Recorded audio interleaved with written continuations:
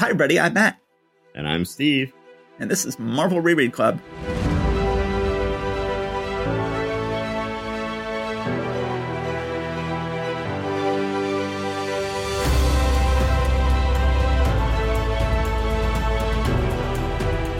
Hi, Steve.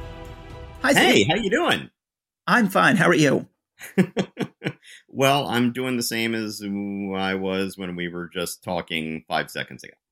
Yes. So let's go ahead and do the second half of December 1964. Oh my God, Steve, this is it. This is the final episode of 1964. We've spent so long on 1964. This is it. We're going to finish. We have 4 more books. I'm going to go ahead and take over for Strange Tales, number 127. The Human Torch and the Upper 11th Thing risk their lives to meet the mystery villain, who is not named on the inside of the issue, so we will have to keep calling him the mystery villain. Who or what is he? And then I guess, does he actually have a big question mark on his face in the issue, or is that just on the cover? Yes. Okay, so I guess he is the mystery villain. I guess that's his real name. That takes up most of the cover, and then we just see a little inset on the cover saying, also, don't miss Doctor Strange Duel to the Death with the Dread Dormammu. Anyone who read last issue knows that the Dormammu story is absolutely awesome, and it's probably going to be much better than the Thing and Human Torch story, but they're still pretending on the cover that we're here for Human Torch and Thing. So then we begin the issue. Reed is flying in one version of the Fantastic Car. Thing is flying in a different version of the Fantastic Car, and Johnny is flying it under his own power, and they're flying over water. Johnny and Ben are turning it into a race, and Reed's like, no, don't be irresponsible. But Johnny is trying to race so much and then runs out of flame and crashes into the water, and Reed fishes him out, and Reed's like, you're such an idiot. And Johnny's like, but we do a pretty good job. Like, don't you remember? I fought the Trapster. I was able to beat the Trapster. It's like, Johnny, do not brag about beating the Trapster. That is nothing for anybody to brag about. And then he's like, oh, and don't you remember? Me and Ben fought Namor. Don't you remember that fight? It's like, yes, when I called Namor in for a peace conference and you attacked him anyway and fought the guy who was just pure being neighborly. So then neither of these is actually Johnny making a case for himself. But so then Johnny's like, hey, why do we need a leader anyway? The Avengers don't have a natural leader who's the leader every issue. Why do we have a leader every issue? And Reed is like, oh my God, you people are such idiots. And Reed then abandons them. And meanwhile, Johnny and Ben get a telegram. They are invited. Of course, if you want to lay a trap for Johnny Storm, what do? You do something involving race cars. And Johnny Storm will blunder into any race car baited trap that you possibly lay out. Both Ben and Johnny are invited to go test race cars out on the Bonneville Salt Flats. And they do, and they get in a race car. I got to say, so this is Ayers penciling, Reinman inks. As always, a good penciler, a great inker, terrible combo. I have no idea why they're so bad together, but they're just terrible together. But the one panel I really like in this issue is in the middle of page 6, where somehow the villain has roped this guy into this as being the guy who waves the flag. And he is waving the flag, and we see both jet cars shoot past him as he's waving the flag. And I think it's a really nice panel in the middle of page 6. But so then they realize very quickly, this is a trap. These cars are booby-trapped. They can't open. We can't control them. They're racing towards this big mesa, and they won't stop, and we're about to smash into it. Oh, and the guy who was waving the flag and the guy who welcomed them there has a ball cap pulled down low and sunglasses on and a big mustache. We just should point that out here because that becomes important later. Oh, you think that's him? You think that is? Oh, yeah. You not? Okay, I guess it is. I thought this was just some Confederate or something. Anyway, let's go ahead and reveal the spoil at the end. It's Reed. Reed is the mystery villain. So you think this is Reed, who is wearing a fake mustache and I guess is using his powers to change his face and change his voice? I don't think they even thought of the using his powers to change his face. I think they're just like sunglasses, fake mustache, low baseball cap. We're good. Okay, so then, all right, so I guess that's Reed. And then Reed then runs past them, I guess, and gets into, dresses up in a green jumpsuit and attacks them as the mystery villain. And they're fighting the mystery villain who, yes, has a big question mark on his face. And he can think of everything they're possibly trying to do to stop them and is setting all these elaborate traps for them. And every time they think they can figure out a way out of the traps, it just gets worse and worse and worse for them. And they're like, oh, clearly this villain is so much smarter than us.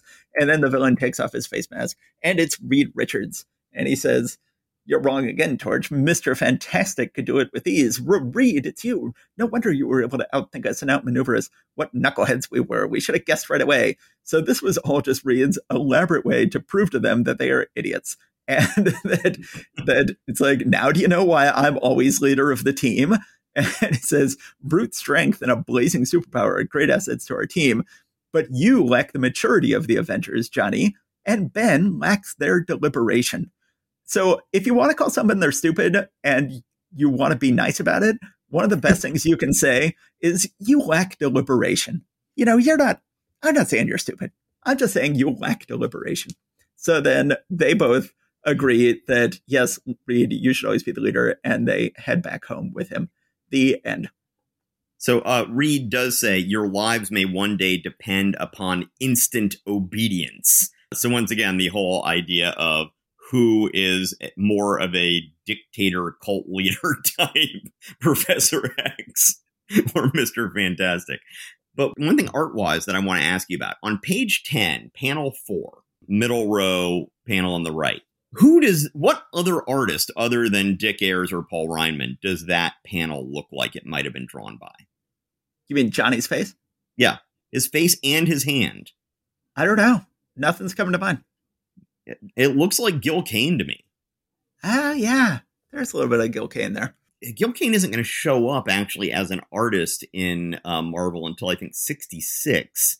But, you know, I almost kind of wonder if he, you know, was helping Dick Ayers out on some of this stuff. Either, you know, I don't know about his history before working at Marvel, if he had already been working with other companies or what. But, you know, who knows? He may have been working in a studio with him. But also, it could just be my imagination. I think it's your imagination. Okay, that's cool.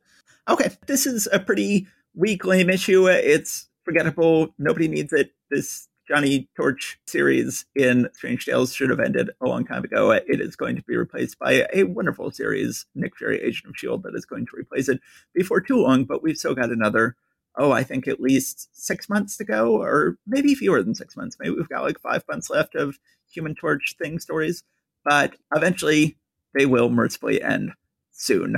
But of all the Reed the Dick stories, this may be the most dickish. This is Reed being an absolutely supreme dick to them.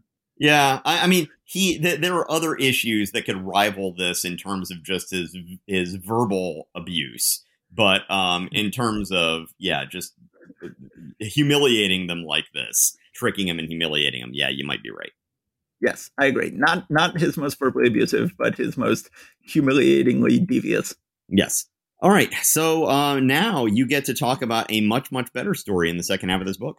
Yes, I certainly do. Doctor Strange, Master of the Mystic Arts, duel with the Dread Dormammu, which we had an awesome issue where the whole issue was just this huge build-up to this massive battle between Doctor Strange and Dormammu in the Dark Dimension, with Clea being the only other denizen of the Dark Dimension who we met, and she was just like, no, don't try to fight Dormammu, he's too hard, and Doctor Strange went off to do it anyway. However, this is always a problem in Marvel Comics where people are about to fight and then they have to not fight for a little while longer. So they've spent the whole last issue building up to this big fight. It was just about to begin at the end of the issue, but then Dormammu instantly says, nope, I shall give you a brief period to reconsider before I summon you to your final battle, for I no longer derive pleasure from defeating weak opponents. The sport now bores me. So we put off the fight a little bit longer, and he leaves Doctor Strange there. Doctor Strange, it's funny, he gets finally at the end of this issue his cloak of levitation, but his current cloak still has the ability to stand up when he takes it off. So he has got it standing on its own while he sort of pensively thinks some more. And Clea comes back to him.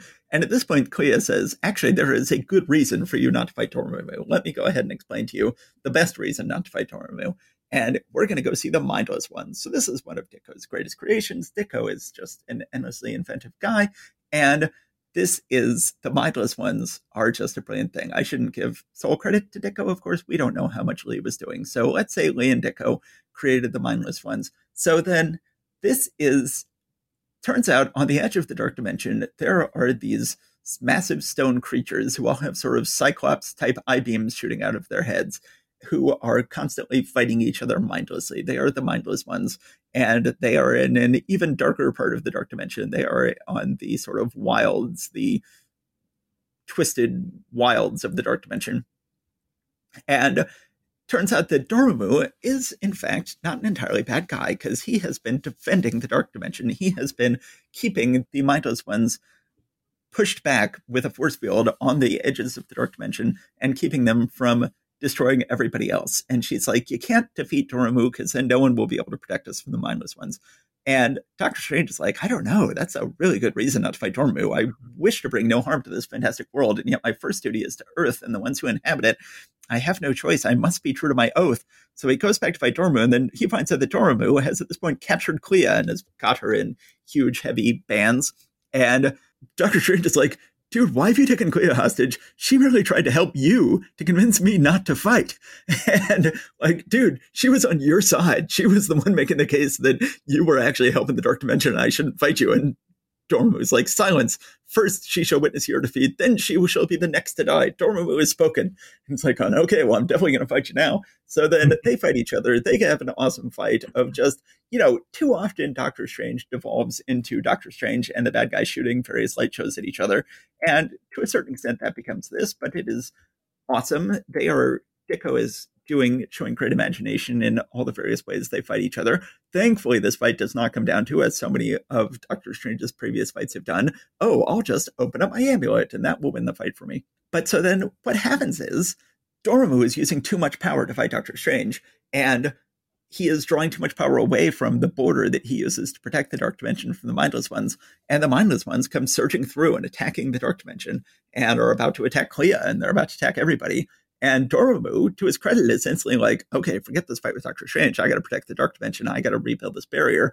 And he's trying to do it, and he can't. He's not strong enough to build the barriers. And then Doctor Strange is like, yeah, I'm going to help you, dude. You need to build this barrier back. So then Doctor Strange uses his amulet to bathe Dormammu in power, and Dormammu helps Dormammu rebuild the barrier. Well, at that point, Dormammu is like, dude, you helped me save my kingdom. I needed your help.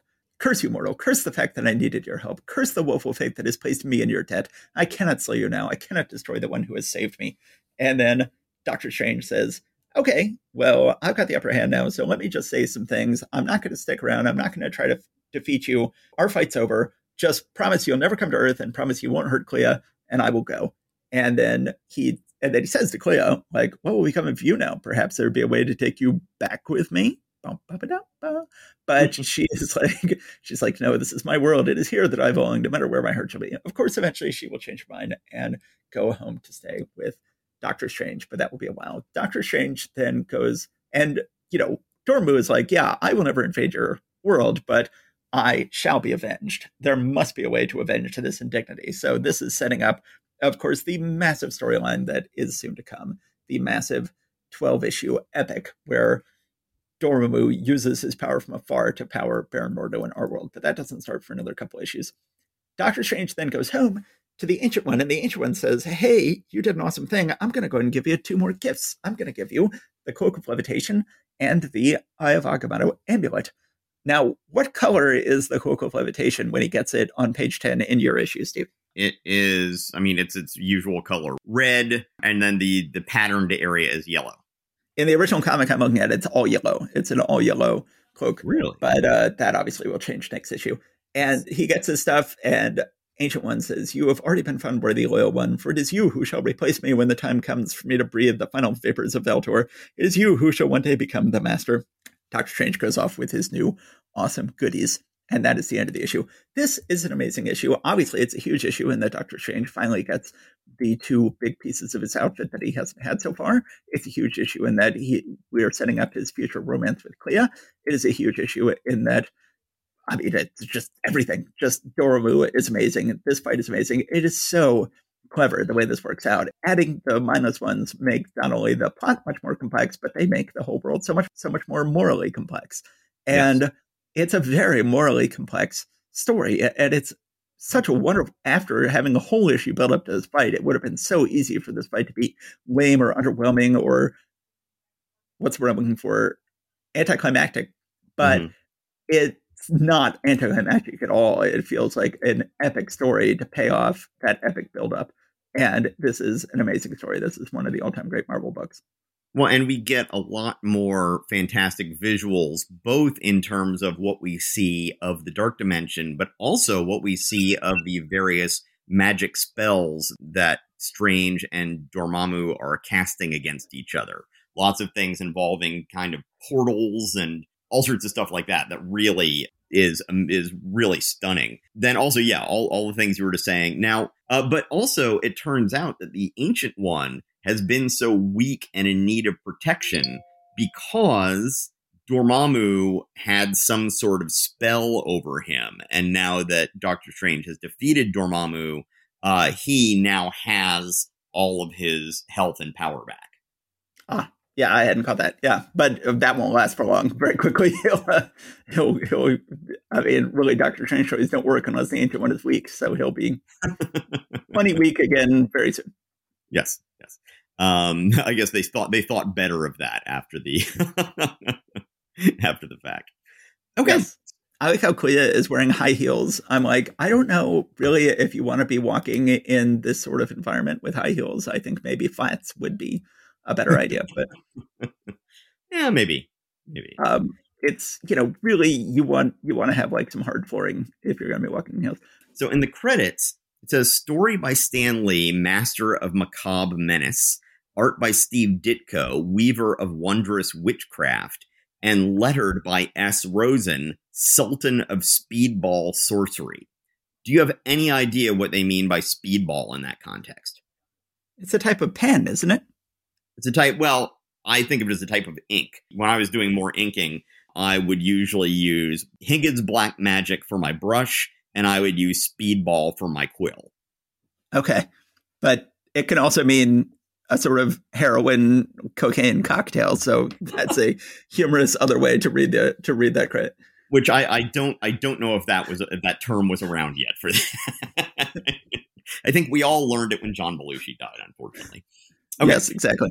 Anyway. Okay. Let's go ahead and move on to Tales of Suspense, Iron Man and Captain America. Captain America is going to be battling the Assassins, and Iron Man is wanted for murder.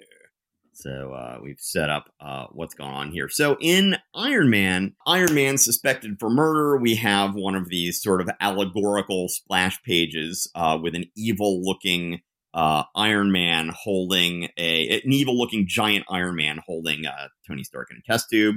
I always like it when they manage to put a little emotion onto Iron Man's face without actually putting an emotion on it. Just the angle of Iron Man's face looks like he's got sort of an evil smile on it, even though it could conceivably just be the Iron Mask, as it always is.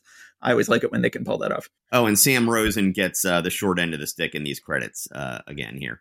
So last issue, Tony said, I'm going to have to stay Iron Man forever. And I got the impression that he was saying that because just like, it's too dangerous for me to keep changing back and forth. But now he makes it clear that he needs the extra power boost that's in his transistor power pods in order to keep his heart going. That he's gotten to the point where just the chest plate is not enough to do it. At least that makes a little bit more sense why he is saying that. Pepper and Happy are, distraught about what might have happened to Tony Stark after Iron Man last issue just said, he just headed off for a while. Don't worry about him. I'm running the place now. So Pepper and Happy are growing more and more suspicious with and angry at Iron Man. Right. So then at that point, Iron Man's like, you know what? I am a little short on cash. So I'm going to open up my safe here and take out just some dollar bills. And then, of course, at that moment, Pepper and Happy happen to walk in through the unlocked door. And he actually mentions, I was a fool not to lock the door. But they then see, Iron Man is now stealing the cash out of the safe. And by the way, on page 5, the first panel with that over-the-cliff modernist house, is it just me or does that look like Tony Stark's house in the movies? It does. That looks like his MCU house. Right. So Iron Man had said, no, I was just opening the safe because Stark told me to, and look what I found. And there was a note that Iron Man has written as Tony Stark saying, hey, I'm fine. Don't worry about me. Iron Man's in charge. See you later. But of course, he wrote this with his iron gloves on. So that means it didn't quite match Tony's handwriting. And that means there were no fingerprints on it anywhere. So that he's just once again under more suspicion. So then meanwhile, we cut to Black Widow and Clint Barton, Hawkeye. Widow is trying to manipulate him once again into going and attacking Iron Man. He goes and sneaks into the facility and, of course, like finds Pepper at her desk and he takes her hostage.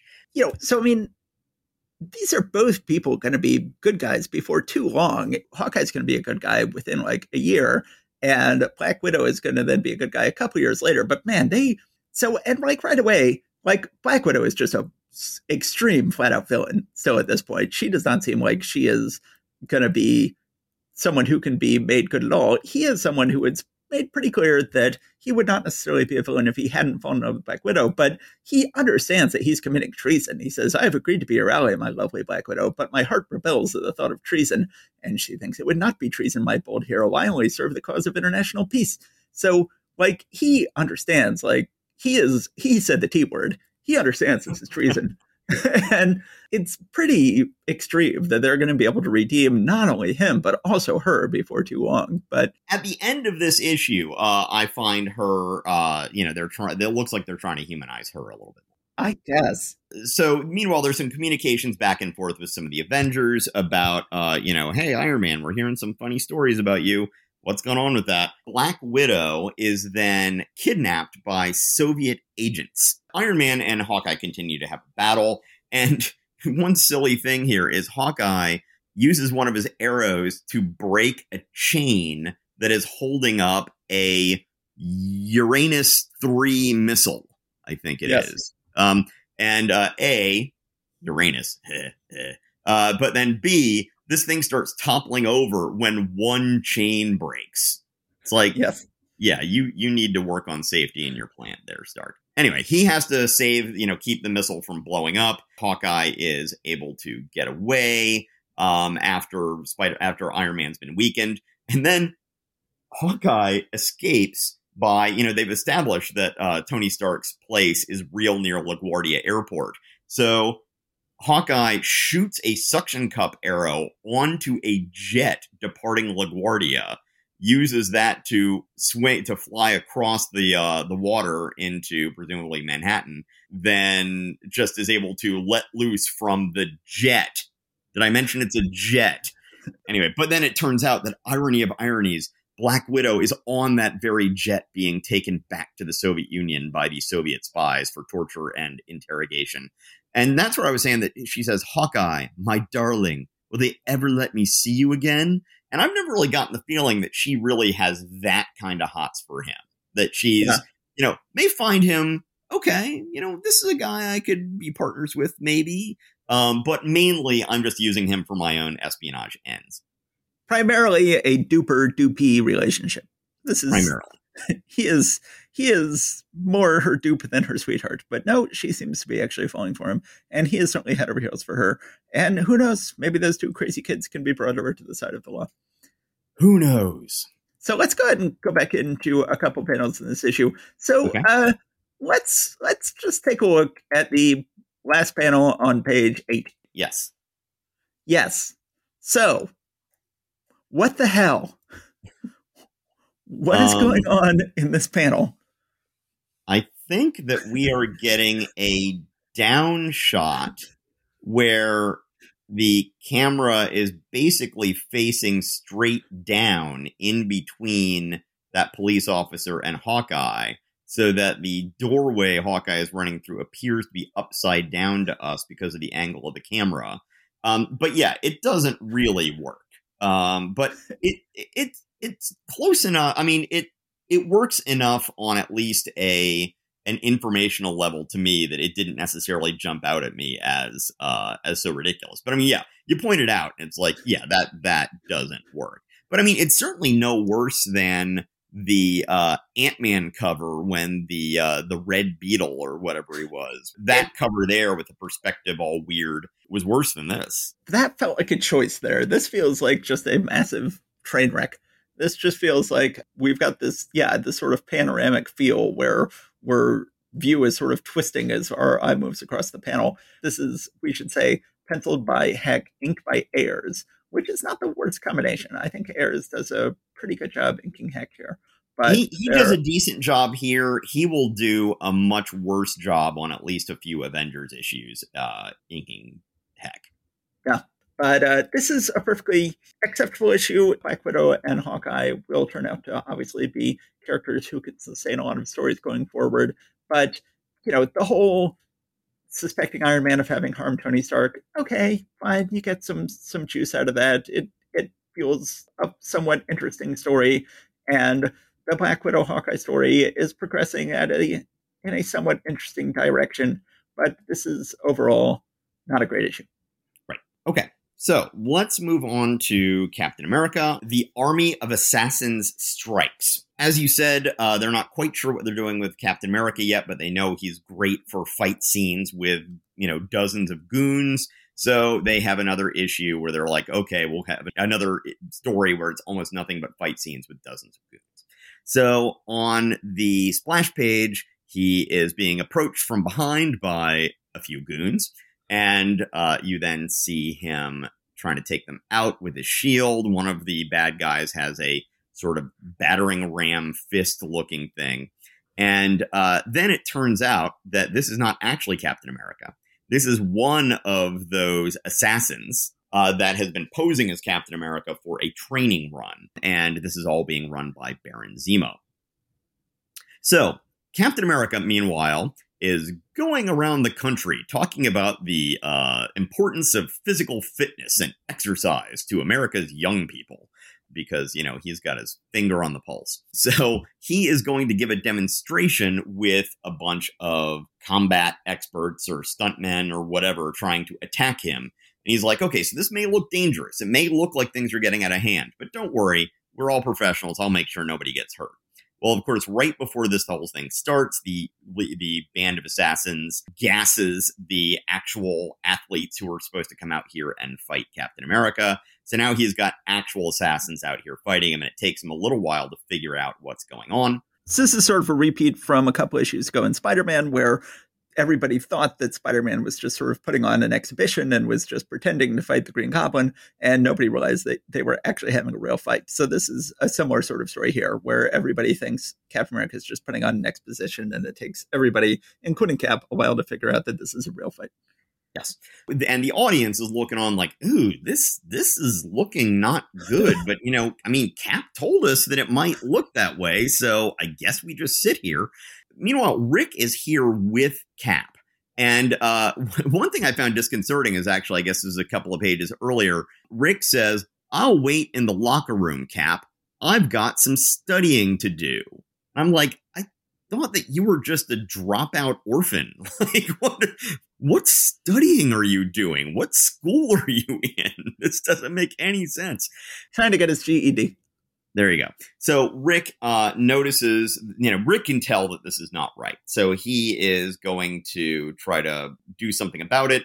One of the assassins who's not in the immediate fight comes and tries to take him out. It turns out that Captain America has been training Rick in judo and other such disciplines. So he's able to actually hold his own against the assassins a little bit, which, again, I'm like, strains credulity a little bit for me, but I'll give it a pass.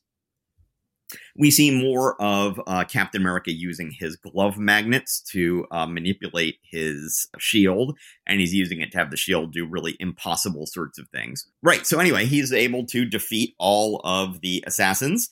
The cops then come in. Rick comes in with the cops and says, holy cow, how'd you do it, Cap? And Cap says, with great relish. That's right. Yes, with minced pickles and, yeah.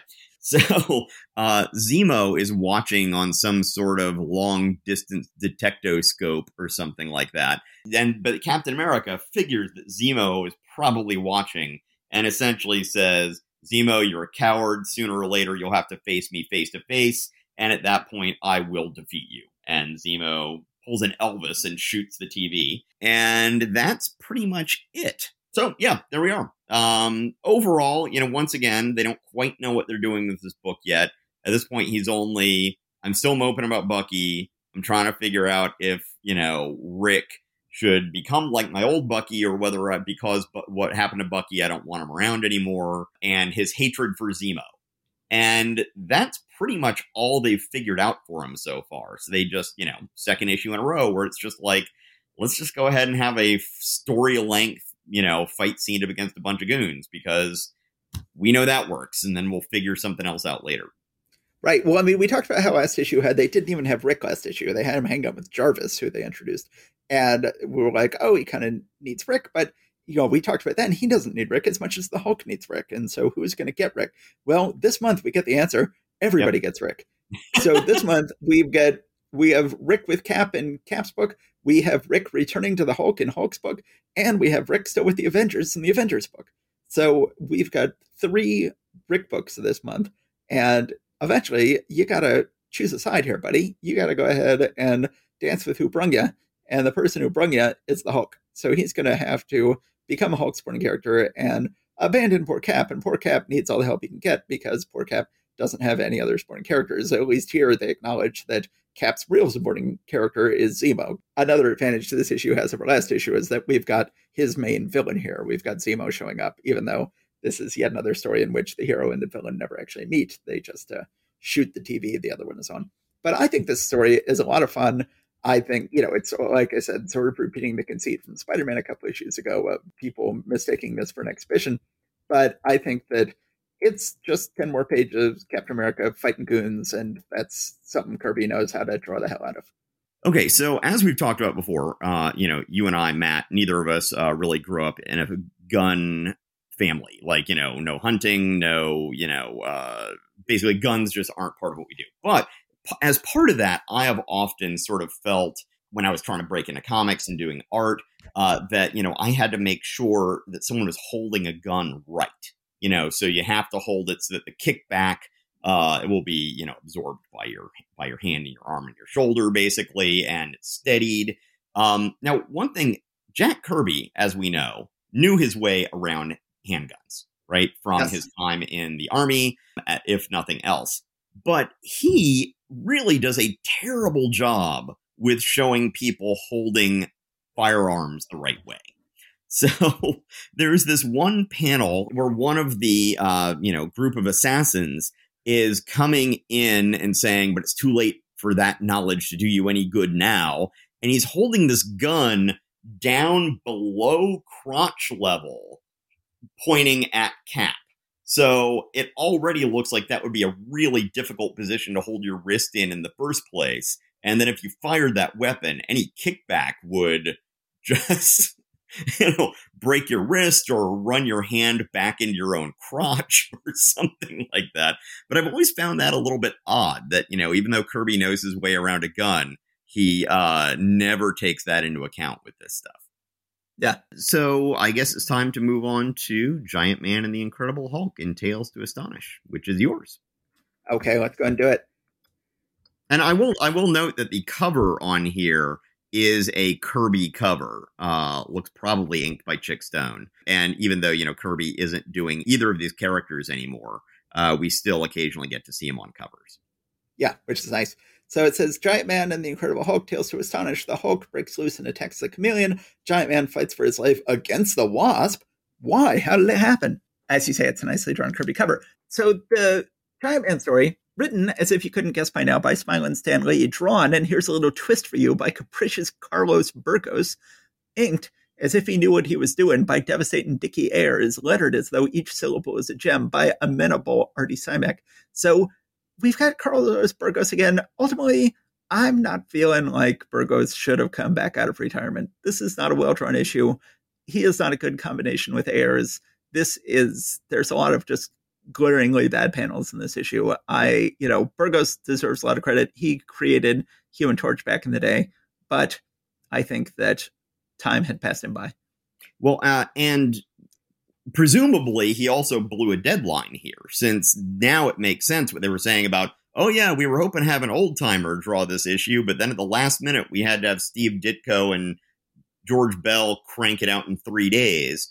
It seems clear to me that this is the issue that they had to replace at breakneck pace last month. Giant Man is working in his lab on something that will speed up the aging process for both plants and humans. They never really talk about it speeding up any human age cycle, but we see him pointing at a plant, and instantly the plant goes wildly out of control and starts growing out of the top of the building and onto nearby buildings. And it is a big mess. Meanwhile, and its roots are going and digging up the ground all around the building. This is doing massive damage to this area of the city. Meanwhile, we meet second story Sammy robbing people's houses, robbing people's apartments while wearing a suit and bow tie and fedora. I'm not sure that's actually what second story men wear. And so then he is, I guess, in Giant Man's building above it, or it specifies that he's in a neighboring building up at like the penthouse floor. He's above Giant Man's lab. But somehow these giant plant tendrils come in, like grab him out of the place and then deposit him at Giant Man's lab somehow. And just as Giant Man's thing blows up and knocks Giant Man into some equipment and knocks him out, second story Sammy finds him and says, hey, of course, then you always get this problem where you see a hero with his mask off and it's like, yeah, but are you going to know who that is? But luckily, or unfortunately, Henry Pym has his card that says Henry Pym, biochemist. Whose name is the lease for this lab in? I mean, clear, it's like, oh, look, it's Henry Pym. Yeah, I'm sure that Henry Pym signed the lease for this place. Anyway. But then the other thing on this page is we saw the destruction that the overgrown plant was causing. Hank is thinking to himself, I'm sure glad the Wasp is at a movie. If Jan were here now, like to see my mistake with the plant, that perky little pixie would never stop ribbing me. It's like, dude, you basically destroyed the building that you're in and many surrounding buildings and the street and probably all of the infrastructure under the street. I think she's going to find out. Okay, go on. So then there's an actual phone number on Henry Pym's card. I don't know if any kids tried to call that number. I don't know if any poor person had that phone number and was being pestered by it. So then the guy sees Henry Pym laying there, takes Henry Pym's Giant Man costume off. We don't see that Henry Pym is presumably still lying there in his tidy whities now. But he's not. He's specifically, if you look at the bottom of page 5, second panel from the end, apparently second story Sammy has redressed Hank and even tied his shoes back on. Why? Okay, so then second story Sammy is trying to get the hang of the shrinking and growing powers, and his truly terrible panel of him in the middle of page 5 stretching up way out of the top of the building. And he finally gets the hang of it, goes to rob a jewelry store. Wasp shows up. Now, it's been unclear if Wasp has any ability to shrink and grow without Hank doing it for her for the last several issues, but she seemingly figures out a way to shrink herself because she finds second story Sammy stealing the jewels, and they get in a little shrunk down fight. So apparently they're both shrunk down, at least for a while here. He eventually catches her inside a jewelry box. But at that point, Hank has figured out what's going on. He has woken up. He has a flying ant grab second story Sammy, brings him up to the lab, punches him out, goes back down. There is the only worthwhile panel in this whole issue is when Hank is hanging out with his ants. You see a cross section of an ant city, and it shows something right out of a fun book for kids, showing how ant cities are built, sort of like you would see if you had an ant farm. It has a room for honey ants. Of course it does. The Wasp eventually gets free and flies back in and bonks him on the head, and he grabs her. It says, you nutty little feather brain. Of course, wasps don't have feathers, but okay. You nutty little feather brain. Is that the way you greet the ever-loving Prince Charming, who spends all his time keeping you safe from harm? And then she realizes it was actually Hank. And meanwhile, a bunch of reporters come in, and Hank's like, oh, yes, everything's fine. Yes, I destroyed a city block, but that's neither here nor there. And, you should meet this guy. And Wasp is like, what do you mean? You're introducing that guy? He's a bad guy who knows your secret identity. What are you going to do? And he says, how could you let him go, Hank? He knew your true identity. She says, not quite, Jan. We biochemists know a few little tricks, too. I just happen to have some memory loss serum lying around. He doesn't even remember he has been a crook. He'll go straight from now on. Like, I'm not sure that's how human nature works. And you have memory loss serum just sitting around. Right. It's like, basically, it's like you're like Professor X, just going and lobotomizing any bad guy who learns anything about you. And by the way, you said, oh, yeah, my plant destroyed the entire block. if you look at some of the other panels in this issue, it destroyed way more of the block. It looks like it probably took out maybe, a quarter of Manhattan. Yes. Oh my God. I hadn't noticed at the top of page 10. It's going into Brooklyn. It's not just Manhattan. It's stretching all the way across the East River into Brooklyn. Yeah, that's you basically destroyed Manhattan, dude. And you seem supremely unconcerned about that. Yes. Yeah. So a terrible issue. No reason for it to exist. We should pretend it doesn't exist. Let's forget all about it. Let's move on to The Incredible Hulk. The Incredible Hulk entered the Chameleon. So I have to feel bad for Steve Ditko here. Steve Ditko is doing his best at his books, but he knows that kids have to suffer through terrible art in the first half of the book to get to his art in the second half of the book on both Strange Tales and Tales to Astonish. That he's like, oh yeah, well, now that you've read your Dick Ayers Paul Reitman comic, or now that you've read your Carl Burgos Dick Ayers comic, then, if you're still around, here's a Steve Ditko comic for you to read. So this is Ditko. Again, Bell is not my favorite inker, but Bell is not really doing that bad a job over Ditko on these Hulk stories. Yeah, no, I think he's fine on this sort of stuff. It's just the Doctor Strange stuff where really you know how much you're losing. Yeah, I agree. So then we pick up where we left off. General Thunderbolt Ross has Hulk all bound up and Ditko does a great job with really making it look like Hulk is really bound up tight with this big elaborate device.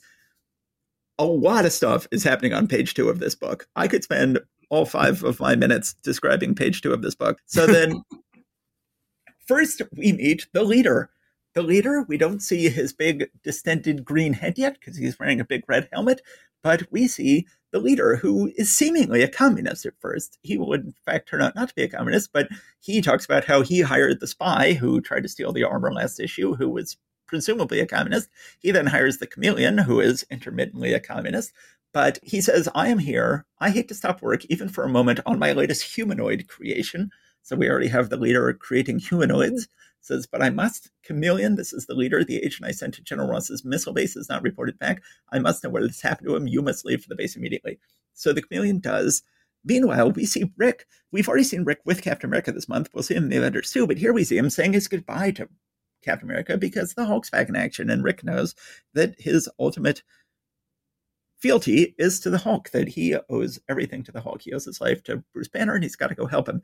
Rick then, once again, as with Tales of Suspense, where Hawkeye didn't realize that ironically he was grabbing the same plane that Black Widow was on, here Rick doesn't realize that ironically he's sitting right next to Chameleon as he flies, as they both fly to go intervene in the life of the Hulk. Rick shows up in the Southwest at the missile base, runs into Betty Ross, but I'm sorry, she's not Betty Ross. She's still Betty Brant. They did not fix that in this issue like they did in the previous issue. And as a matter of fact, there's another time she's called Betty Brant in this same issue. Yes, she is called Betty Brant twice in this issue. He says, yes, Miss Brant, I heard he was missing and I thought I could help with the search. So then the Chameleon, meanwhile, becomes General Thunderbolt Ross. He orders all the men to leave the Hulk, and then he realizes he's got to free the Hulk, but he's like, oh, crap, I'd better go get some acid and a flashlight. So he goes off to get some acid and a flashlight to free the Hulk, but while he's gone, the Hulk becomes Bruce Banner and slips away. And then once Rick Jones helps out Bruce Banner, and Bruce Banner decides, okay, how am I going to explain this major absence? I know. I'll just breeze my way right in and pretend like nothing's wrong. And he just walks in and talks to Thunderbolt Ross and Gwen Talbot. And they're like, Bruce Banner, we've been looking all over for you, man. And he says, that's not my fault, Major. I didn't ask you to. And he says, Banner, where in Samuel have you been? You've got a lot of explaining to do, mister. There's nothing to explain, sir. I was doing some research in the caves nearby and lost my way for a while. And they're like, but don't you realize they're disturbing rumors about you? He says, I'm not interested in rumors, Major. Good day. It's like, oh my God, the balls on this guy. Oh my God. He's just trying to just bluff it. It's like, hey man, I'm back, dude. Just deal with it. I'm not part of the military chain of command. You can't do anything to me. Meanwhile, the Chameleon then knocks out Bruce Banner, turns into Bruce Banner, finds there's a gamma grenade. That seems like a not good thing to have built. Yeah, no, that seems like a really poor choice. There's a gamma grenade. Betty, to her credit, although of course Stan Lee can only give her credit as in terms of instead of Stan Lee going like, Betty Ross, who is a competent, intelligent human being, says, Betty Ross, possessed by an intuition which only females seem to have. Betty Ross suddenly realizes, you're not Bruce Banner, you're an imposter. So she figures that out to her credit. Meanwhile, Bruce turns back into the Hulk. Chameleon, as Bruce, threatens him with the gamma grenade. Hulk is not sure what to do, but decides to leap away when he sees soldiers coming because he doesn't want the grenade to be used on them. The Chameleon eventually decides to go ahead and use the grenade, tosses the grenade. The Hulk jumps on the grenade heroically. It changes him back into Banner. But nobody sees, because, of course, there's a lot of gas around, and Banner just has to once again try to breeze his way back onto the base, even though they are getting more and more and more suspicious of him. And of course, Glenn Talbot says, due to Miss Brandt's testimony, that it wasn't really you who menaced her. So every single person in this comic is confused about Betty Ross and Betty Brandt, who none of them have ever met. Seems strange. I don't see any reason why any of them would have met Betty Brandt. No, certainly not. One thing that I want to point out on page 10, panel 4. If you look at Glenn Talbot closely there, look at his hair. Yes. That's Ditko hair. Like that's Harry Osborn and Norman Osborn hair. And the Sandman to a certain extent. Yes, exactly. And I find that especially funny because Ditko didn't ink this issue. That, somehow that came across in what he did to get George Russos to ink it that way. Yes, the power of Ditko hair can shine through even George Bell pencils. But this is a fun issue. Ditko is doing a good job as co-potter and penciler of this book. Bell is not ruining the book with his inks. The Chameleon is always fun for switcheroo stories. There's always fun to be had in Chameleon stories. And the leader is obviously the Hulk's greatest nemesis, who is introduced very gradually here. We just get a little glimpse of him, but the leader and his humanoids are going to be a wonderful source of stories going forward. Yeah, and just one other thing that just occurred to me to point out right before Bruce shows up, and it's just like, hey, how you doing, guys? Yeah, no, I don't care about any of your questions. Right before that, he's talking with Rick. Rick's like, oh man, I'm sorry I left you. That was so disloyal of me. And Bruce is like, dude, you did the right thing. You were supposed to leave. You're in danger whenever I'm around. Just please get out of here. He's like, oh, I felt so guilty leaving you and joining Captain America. I felt like a deserter. It's just sort of like, scram, kid. Yeah, you need these false father figure superhero types more than they need you. Yes. Yeah. All right.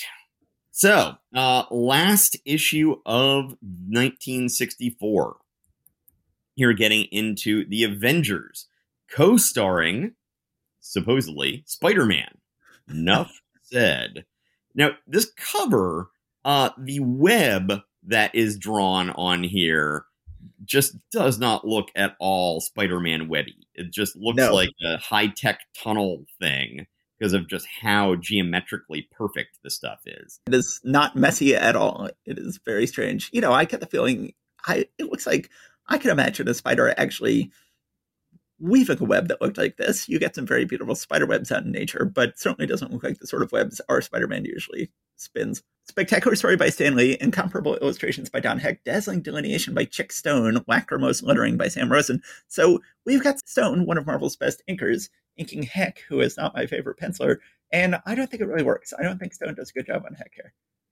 Heck almost always does better when he's inking himself. We will see occasional exceptions to that, but nearly always, even if he's got a good inker on him, unless it's Wally Wood or John Romita Sr., I think those are the only two exceptions I can think of in future months. But other than that, yeah. Giant Man is doing some experimentation. He gets a call from Thor, who is the current acting chairman of the Avengers, and he's like, you got to come down here for an emergency meeting. He's like, dude, I'm in the middle of an experiment. He's like, sorry, this takes precedence. You've got to come in. So he called them in about the alleged death of Tony Stark. Now, they are actually in Tony Stark's mansion. That's their headquarters right now. So as far as they know, Tony Stark may very well be dead. Iron Man is suspected. Giant Man's like, oh, dude, it's easy to figure that out. I mean, Iron Man's trying to track down whoever murdered Stark. Like, oh, you are so bright. So, but it's interesting. They're referring specifically to the events of Tales of Suspense number 61, which we haven't read yet. According to my sources, that issue did not come out until next year. So they've gotten a little off in their timeline because we just read Tales of Suspense number 60. We haven't read Tales of Suspense number 61 yet, which is the issue they're referencing. I hadn't put that together. So, but at one point, Rick in this meeting says, "I second Giant Man's motion." Captain America says, "You're out of order, Rick. You have no voting privileges with the Avengers as yet." It's like, yeah, we may eventually give them to you, like we did to Jan. But so this is one of my prime examples of how the only way that Kang doesn't just completely destroy the Earth is because he just doesn't understand time travel.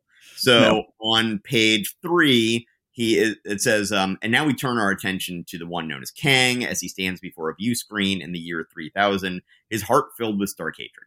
It says, "I've waited patiently for my chance to strike back at the accursed Avengers, and at last it has come. For without the power of Iron Man, they are now at their weakest fighting strength." Dude, you're thousands of years in the future. Why did you need to wait? It's this is. This has always been my problem with Kang. So Kang decides that he is going to create a Spider-Man robot, and they do mention that he is a descendant of Doctor Doom. So I guess they're getting away from that idea that he may actually be Doctor Doom. But and so just as Doctor Doom is a genius in making humanoid robots, Kang is that, but with the technology of 1,000 years in the future. So he makes a Spider-Man robot with all this power of Spider-Man and the speech patterns of Spider-Man and sends him to the 20th century. So apparently there were some other robots also sent to the 20th century because some of them go and attack Captain America just to set up Spider-Man coming in and helping him out and rescuing him there. So then, Robot Spider-Man then says, "Oh, by the way, I want to join the Avengers." And Captain America's like, "Well, I can't do that by myself, but I can bring you back to Avengers headquarters and we can talk about it there." Of course, we have the usual thing between Wasp and Spider-Man with, I hate wasps and I hate spiders and whatever. No, that's not true. It's always entirely on her. She imagines that there is this elaborate hatred between them based on wasps and spiders. I don't think he has ever said anything to that effect at all. But then Thor, when he says, hey, Spider-Man wants to join, he says, "A most laudable ambition, but we do not accept any stranger merely because he possesses some power or other." I think that the Swordsman and Hawkeye and a whole bunch of other people, he says there are certain tests and a period of trial. It's like, no, you do not do that. So anyway, fake Spider-Man then says, "Oh, all right, well, I know when I'm not wanted. I was just wanting to tell you where Tony Stark was, but, that's it. I'm out of here." So then they make him come back and he tells them, supposedly where Tony Stark is. And so then the Avengers head off at breakneck speed to go to some temple in Mexico. Now, is this supposed to be the same place that Baron Zemo has been up until now? No, Baron Zemo is in South America. So Mexico is quite far away from South America. But this is completely unrelated. They're both Latin American ziggurats of various kinds. They're just using Zemo as a pretext for getting them down there. I understand Zemo is mentioned. When is Zemo mentioned? Yeah. On the top of page 9, why do you think Zemo would have taken Iron Man to the Temple of Tyrod? So, and I think that the robot Spider-Man mentioned that at one point in what he was telling the Avengers. Oh, okay. Yeah, no, I didn't even know that. But anyway, we've got these weird things where the Avengers all have their own idiosyncratic ways of getting to other locations. Jan and Hank hitch a ride on a plane. Now, if they hitch a ride on the inside of the plane, I would buy it a little bit more. But they clearly are hitching a ride on the outside of the jet because they need to jump out into the jungle directly from the plane. So, yes. I don't know how that works. But the other thing about them always taking these separate modes of transportation is that they show up at different times so the bad guys can pick them off one by one. Which, yes. Not Yes, very they dearly need Quinjets. Eventually, the Avengers will all fly together when they go places in one big Quinjet, and they desperately need them at this point in Avengers history. Yes. Robot Spider-Man is able to trap ant-sized Hank and Jan after, somewhat of a fight here. So then Thor shows up. He's been flying there carried by his hammer. Then he's fighting Thor, but then Giant Man and Wasp seem to kind of disappear at this point. So the Avengers aren't actually fighting as a team for some reason. And I do not know exactly why. Thor has been separated from his hammer by some webbing that Spider-Man has put on the hammer. And then Thor is trying to get his hammer back before he turns back into Don Blake. But he then essentially ends up getting buried in this big ball of webbing. And so when he turns back into Don Blake, no one can see it. All right, so then at that point, Captain America shows up and he parachutes in from presumably a military plane. He gets there. Now, this is one of those weird places on page 15 where the dialogue and the visuals don't seem to be matching up.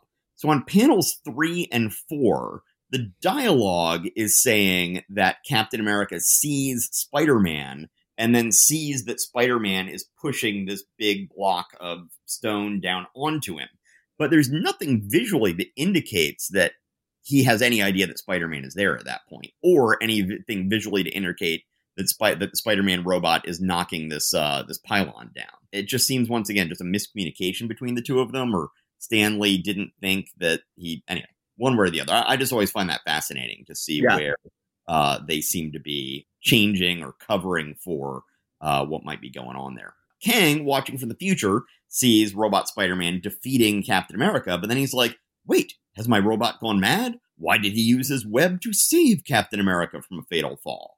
And he didn't. Apparently, the real Spider-Man has shown up to defeat the Robot Spider-Man. And we have, Kang just on page 17, just with this oh, Spider-Man kind of look on his face. Yeah. But of course, the whole question, they say, oh, well, how did you know to come here? He's like, I know if someone's impersonating me. It gets around town. And so, I just figured I'd let it go on until I figured out what was going on. And then somehow I made it down into the jungles of Mexico, which we don't explain in any way whatsoever. It basically. So let's go ahead, jump to the end here, because what we find out on the letters page. Did you read the letters page? I don't think we had the letters page in my version. Okay, well, in this case, you really needed the letters page because they explain in the letters page, special announcement section, what the straight scoop?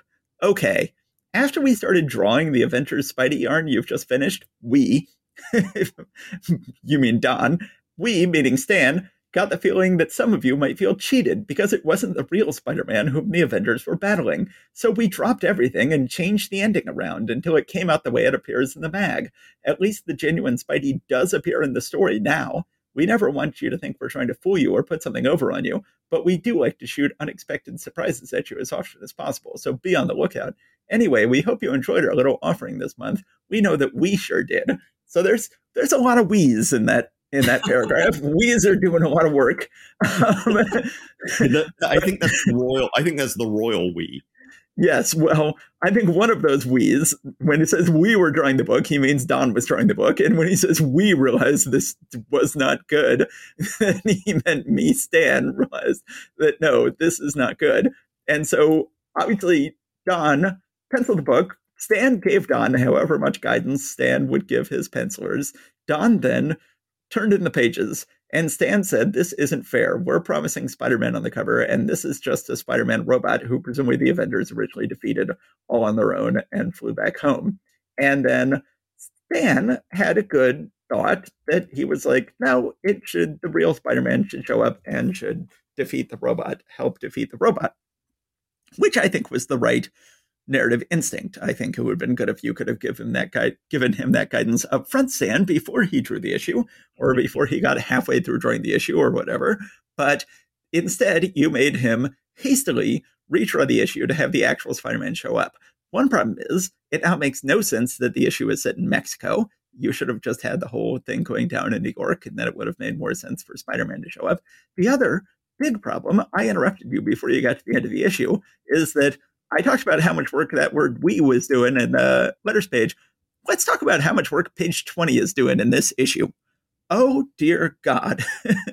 So Spider-Man eventually defeats the spider robot, and then we get a dizzying final page with 11 panels, all crammed into one page, where Spider-Man lands, and we never really get any sense of what's going on. The Avengers all get free. Apparently, they've all been webbed up at various times. They all get out of the webbing. They all talk to each other. They realize that Kang is behind this. No indication of how they could possibly realize that Kang is behind this. They said, we have only met one foe capable of creating so perfect a robot, Dr. Doom. No, Kang, who we've never seen create a robot at all.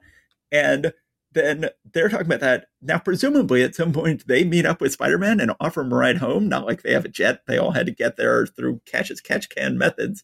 And then we cut to Kang. Like, Marvel panels, it doesn't matter who the Marvel artist is. Moping has to be one of your big skills as a Marvel artist. And we get slump-shouldered mopey Kang in the final panel in a truly tiny panel crammed in. That last panel of the story, if you said, oh, draw a picture where the caption could be kicks rocks. You know, yeah. There you go. Yeah. So, hoo boy, this last page. Sorry, I didn't mean to steal your thunder there. I didn't mean to interrupt, but I was basically just going to gloss over this because, like, and then they just sort of wrap it up. But yeah, this last page, that's something. Yeah, a lot happens there. Well, if they redid the issue at the last moment, redid the back half of the book, despite the fact that page 19 is a 9-panel page. It really does feel big and empty. And you could have pushed some of that stuff on page 20 back onto here. You know what I mean? Well, especially because Spider-Man can basically fly on this page. Both Spider-Man and the Spider-Man robot are made themselves web wings and are flying through the air. So that's and you know how I feel about that kind of thing. I do. So that's another reason that page, desperately should have, once they realized how much, Heck just ran out of room. He had been asked to add an additional element to the story. Hopefully he had not finished writing the story. Hopefully he had turned in the first half of the pages, and then Stan was like, Don, you ever going to have the real Spider-Man show up? And then Heck was changing it as he went, and then just ran out of time, ran out of room. And for a while, Avenger stories were 22 pages. So maybe he was thinking he had 22 pages and ended up with having to cram it all into the final page. Who knows? It's interesting how much they're Kang in issue 8, Wonder Man in issue 9, and Mortis, who is a variation of Kang in issue 10, and now Kang again in issue 11. Zemo is still probably officially the major villain of the Avengers, but Kang is quickly getting to be number 2, and Zemo is about to be killed off, and then Kang will last and last right up until the upcoming Avengers movie, in which he'll be the big villain. Yep. Okay. Yeah, this month has had some decent stuff. It's had a wide variety of stuff in it. Stuff I really like and stuff I could have left without. Yeah, overall, I will take it. A Doctor Strange story is so great that it obviates the need for anything else to be any good at all, because it was such a good Doctor Strange story. Yes. We will say, well, then there were some other highlights, but yes, we will go ahead and just leave it at that. Okay. Yes. Well, thank you very much, everybody, for tuning in. And, as we hit the end of the holidays here, I don't know if we'll have any more disruptions to our schedule in the next little bit, but who knows? All right. Well, thank you, everybody. Always appreciate it. Take care. Stay safe out there. Happy holidays. Bye.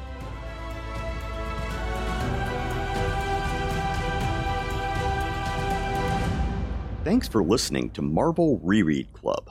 Please subscribe to us wherever you get your podcasts. Your reviews and ratings are a great help and always appreciated. We love hearing from you. Go to MarvelRereadClub.com to find notes and join the discussion about this episode. We're also on Facebook and Instagram. See you next time.